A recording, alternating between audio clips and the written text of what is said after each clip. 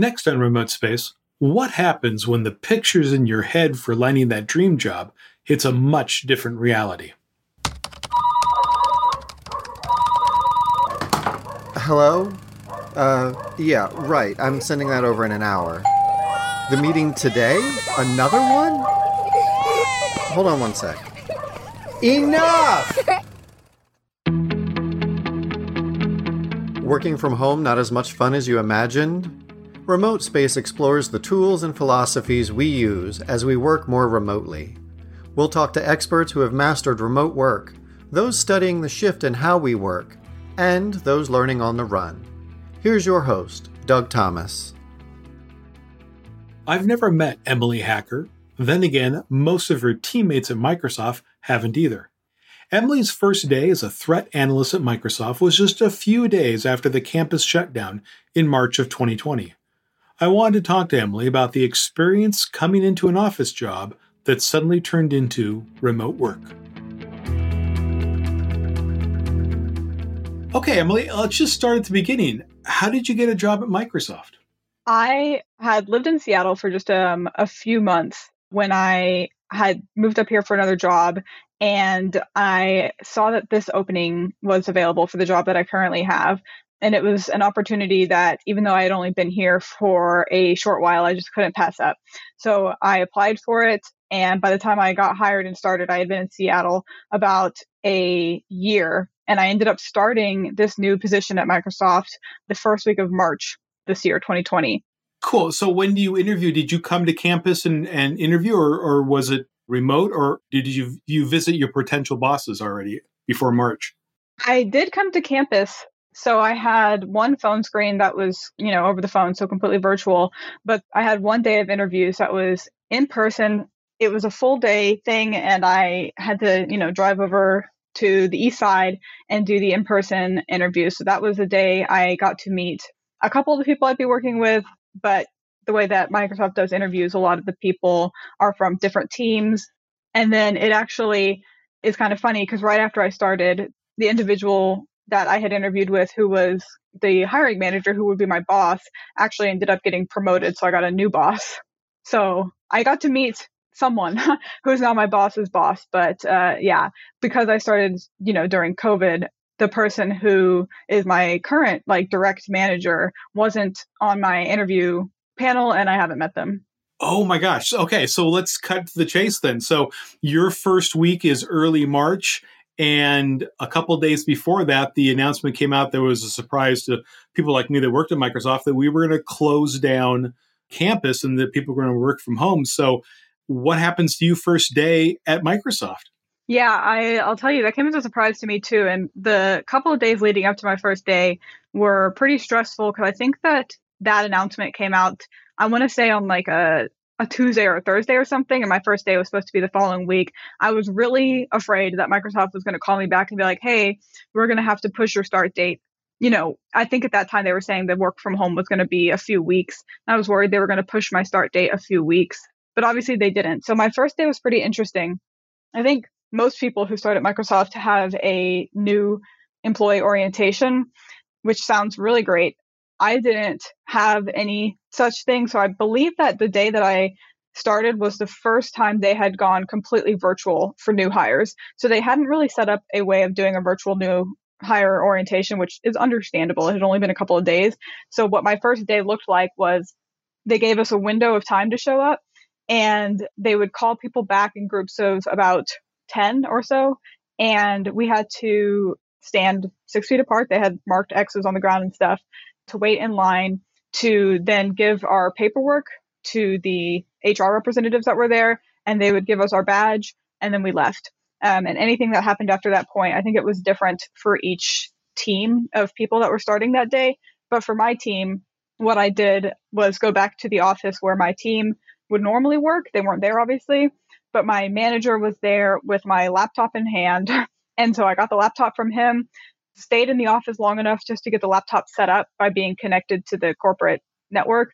And then I went home. I think I was home by lunch. So none of the people I worked with were in the office. It was definitely a unique first day experience. I'll say that much. Yeah. Cause again, anyone getting a job like this, it's got to feel like you've reached a finish line and they've kind of, at least the crowd around the finish line is gone. Yeah, definitely. There was not much in the way of fanfare, I will say that. But, it made it really easy to park. I could say that. It was easy to park on campus because there was no one here. But yeah, what can you do? I guess it was one of those things that, like, I guess, you work towards it, and there is some, like, the way you see it in your mind. I know a lot of people have different events that have been the way they're going to see them in their mind that have been not happening that way because of COVID. And so, the first day in a job not happening the way I'd intended is pretty minimal in the grand scheme of things. It definitely was something that I think, because I plan on staying at Microsoft for as long as I can. And so I think that, it'll be interesting years from now to see when we're back in the office and new people are starting and be like, yeah, I never actually got that new employee orientation. Maybe I'll be here a couple of years by the time I get it or something. So the process includes a lot of things like how to be a company employee, how things like medical works and your benefits and all that. Did that get to you eventually through email? Did they schedule something later? How did you sign up for things like, let's say, medical insurance?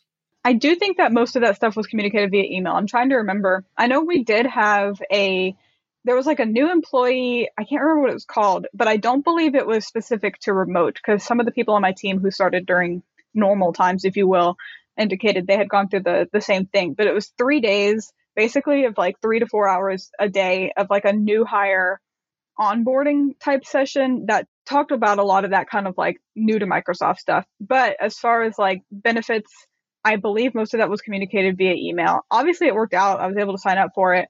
But it is kind of interesting now. There are things that I would imagine that a person who has been at Microsoft 8 or 9 months, like I have, would know that I'm still just finding out. So, like, for example, the other day, one of my coworkers posted in, Teams chat to our whole team. He was like, "Oh no, I just realized I forgot to turn off my automatic paycheck, like for the lunchroom or something." Right. I don't even know what it's called because I didn't even know what it was.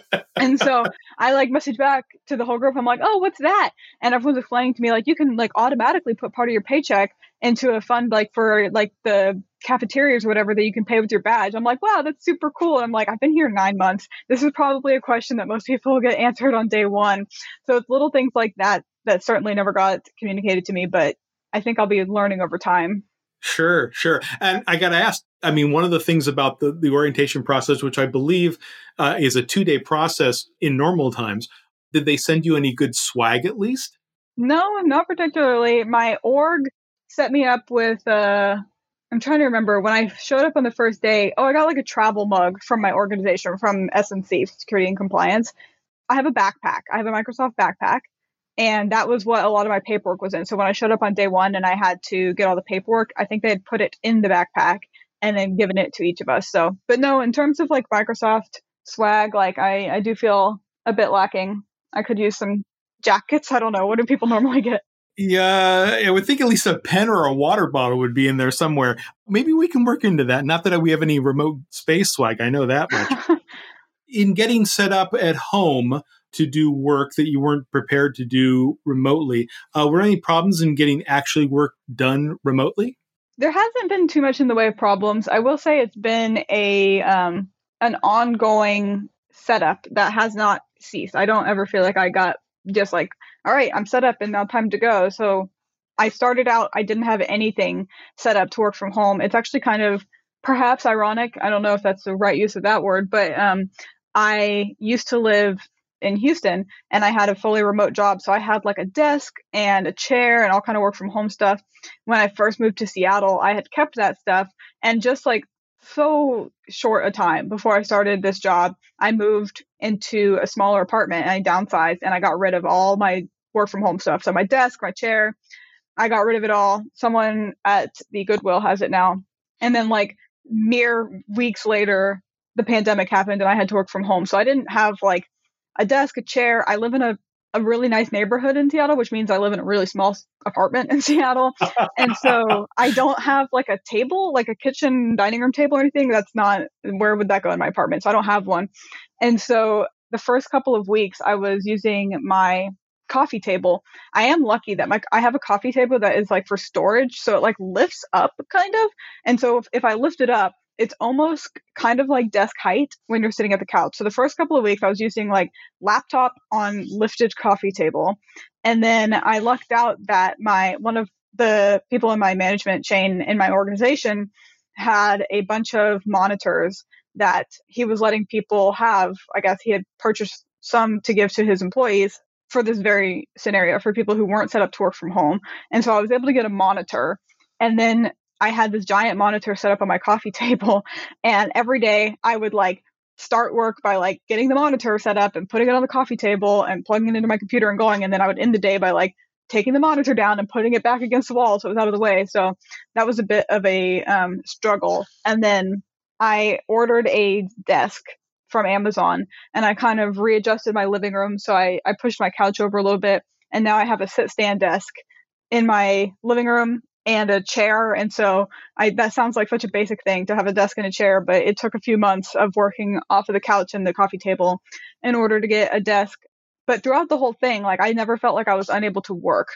I wasn't really struggling. Getting the monitor helped. I guess when I was working just off of my laptop, I did feel like it was a little bit of a struggle just because the laptop screen can be pretty tiny. And if I'm looking at Excel or just honestly anything that can get pretty tiny, it was kind of difficult for me to like squint and lean forward and stuff. I didn't feel like my posture was great probably when I was squinting and leaning forward trying to look at my laptop screen, but getting the monitor helped and moving to the desk has helped. But when I was on my couch, it wasn't like I couldn't do work. It just probably wasn't the best situation because when you end the day, you're just like, let me scooch like 2 inches to the left on the couch. And now this is, not work anymore. Yeah, that was now playtime versus work time. It's exactly. So different. No, and that's great to hear because just from anywhere from people I've talked to on the podcast to coworkers who've gone to the same thing, and it's this, we thought first in weeks, not months, and then we thought maybe the summer, and then I think reality is pretty much taken hold by this time. That's a long time, but it's like, yeah, when do I make an investment? When is there help available? How long can I work at a coffee table? What was it like meeting coworkers online for the first time? Because it's not only that, I mean, people work remote all the time, but I got to think this group's in that first couple of weeks is also going through a changed world when there's a new employee they need to talk to. Yeah, I was worried that it would actually be kind of weird or maybe kind of limiting to try and meet my coworkers fully remote. But one thing I will say for this team is that I think they did a really good job of transitioning from a fully, in-person situation to now being fully remote. And I feel very grateful for that. I think that because I came in right when they were learning to be remote, it wasn't like I had to be the one learning how to be remote when everyone else was already a master at it. It was like we were all learning together. And so they were trying to figure out ways to stay in touch with each other. I think, when we first started, they had scheduled some additional meetings from what they usually had in person, just because they were testing out ways of like working remotely, which worked in my favor because I was also trying to figure out how to work remotely. Now I had all these extra meetings, I had all these team channels they were starting, and it just so happened that all of these things were starting at exactly the same time that I was starting. So it really gave me an opportunity to connect with my coworkers because they were already looking for ways to connect with each other. I don't know if that would be any different if I had started a few months later, once everyone was already more, accustomed to working remote, once everybody was already, we had gotten our meeting schedule down, we're used to working remote. Like, I don't know if it would have been different for somebody coming in who didn't have the same experience that I did, but it really, I feel like worked out in my favor. And I feel like I really did get to know my coworkers. Like, they're not strangers. Like, some of them, I don't really, I guess that I know these people in the sense of like having worked with them in an office every day, but I do know them. So like I've become really good friends with a lot of my coworkers on my team. I guess it just worked because everybody was learning how to be remote at the same time. So definitely lucked out there. And now that you've been doing this for several months, what's one or two examples of something outside just a regular business meeting that you guys do that you keep in touch and try to keep some sort of aspect of a team together? So yeah, that's a great question. One of the things that a few of the people on my team have done, we have a daily lunchtime call blocked, and we don't all get a chance to call into it every day, but it helps on two fronts. There's about 5 of us, I guess, that are on this call.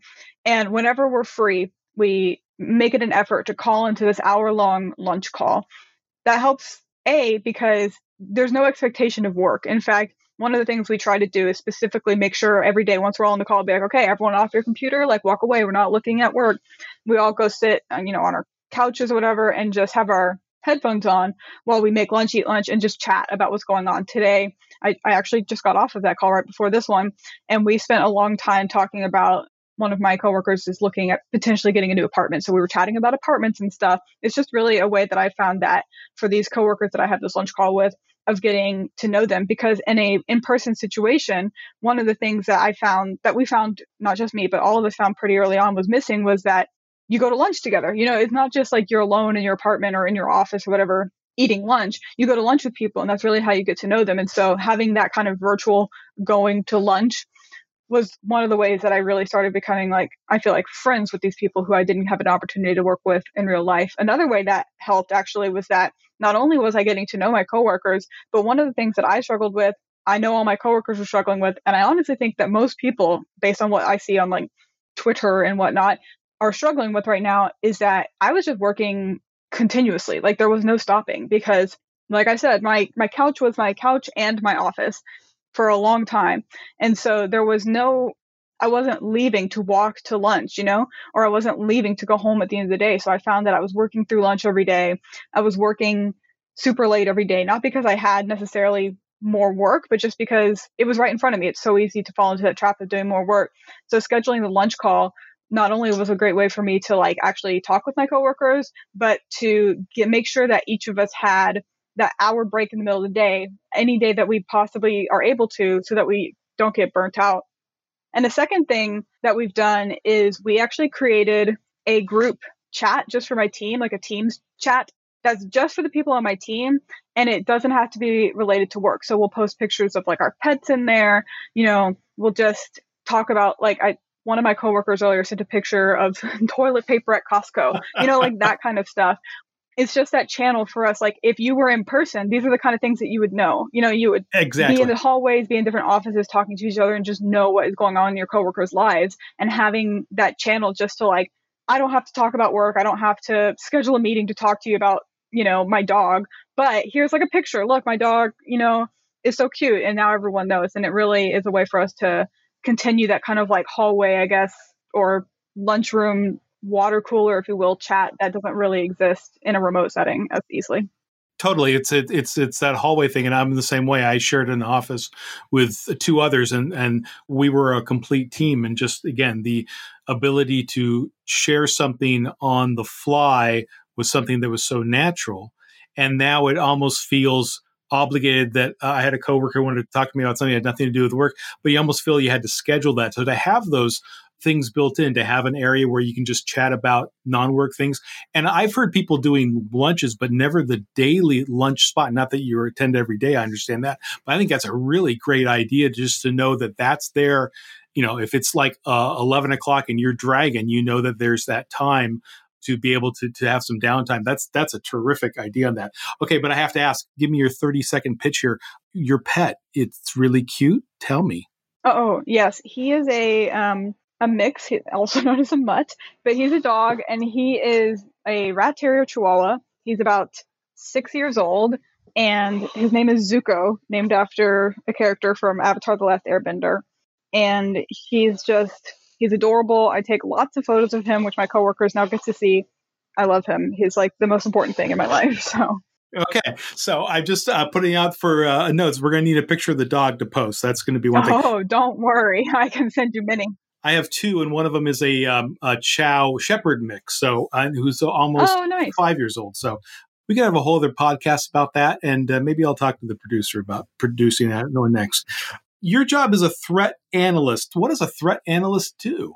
Yeah, so a threat analyst, in the context of what I do, I analyze a bunch of different information from different sources, be it internal sources, external sources, related to cyber threats affecting our customers. So I have access to look at some email telemetry to see if any malicious emails are being sent to our customers, as well as endpoint telemetry. So I can see what is going on our customers' networks that might be malicious activity.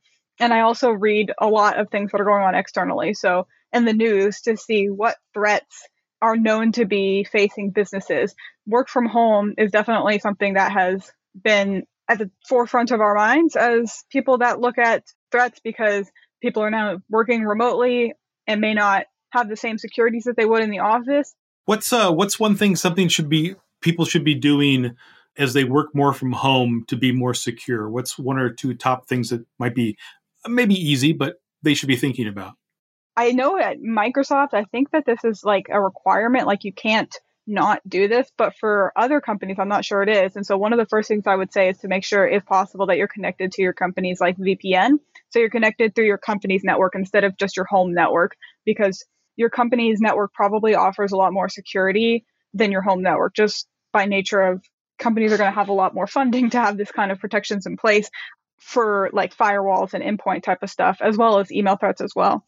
A second thing I guess people can do when they're working from home is to not get too comfortable. I feel like when people are in the office, there's a feeling of like, I am, at work. I'm doing work things. I'm a professional. I'm on my work email. And maybe we've all taken the phishing training at different times in our life when we know not to click on malicious emails. But when you're at home, I fear that people might be getting, including myself, like I mentioned earlier, you work through lunch, you work until 9 p.m. just because your laptop's right in front of you. Like there might be a level of comfortability, if that's a word, that people are falling into, where you're at home, you're using your work laptop for work, but it's right there. So you also open it up and you just navigate to whatever website you're about to shop online with. Or you're at home, your work laptop's right there, you get a weird email and you kind of forget, am I at home? Am I at work? What's going on? And you open the email, but it's malicious. Like just don't lose the same level of awareness you have at work just because you're at home all the time. Don't let your work laptop become just another device that you're always on. Like if you're trying to protect your company, from cyber threat, you have to be vigilant in making sure that you don't accidentally slip up because you're at home. There has been no shortage of malicious emails being delivered to end users just because we're at work from home. That I will say, it's still happening. The people who are sending out these malicious emails, who are sending out malware, who are sending out phishing, they don't care that it's a pandemic. They aren't going to slow down. They're not going to feel bad for you and cut you some slack, so to speak. So just remaining vigilant and remembering that these threats are still out there and still facing everybody is a good way of just, not getting too comfortable and accidentally clicking on potentially, an unsuspected attachment that you would never have clicked on were you in the office. That's terrific advice. And I would say that, the amount of phishing emails, which is a term of an email that looks like it's from a company that you might do business with, like Apple or Amazon, but it's a fake. And you can kind of, if you take a few moments, you can kind of see that it doesn't look right or feel right. But you're right. If you're too comfortable, if you're rushing, if you're not slowing down, sometimes you click on things without thinking about them. So that's terrific advice. So once you come back into work and we're back in the office at some future date, besides meeting your teammates on a more regular basis, actually having a place to work, is there something particular on campus that you're looking forward to experiencing or doing? There's a lot of things that I'm looking forward to experiencing on campus. I think that from a bigger perspective, I'm looking forward to just having, I feel like that feeling of working at Microsoft, not just working for Microsoft, like that community, I guess, of working for a company, everybody there. I've never worked for a company that had a campus, where you go and there's all these buildings are Microsoft. It just felt very important, I guess, when I was there for my interview. And not that other companies are, but it just felt like being part of a community, kind of like when you go to college and you walk around your college campus, there's a sense of community there. And it's not like we don't have that sense of community being remote, but there's something to be said about that being in person. I'm looking forward to being, you walk across campus and you're just there with all these other people who are also Microsoft employees. From a much smaller perspective, I'm looking forward to eating on campus. There are restaurants, I've seen them, and I just feel like I hear a lot of my coworkers a lot of times talking about oh, remember when we used to blah, blah, blah, go eat at this place? And I'm like, no, I don't remember that. So I think that just having those small experiences of the stuff on campus will be something that I'm looking forward to.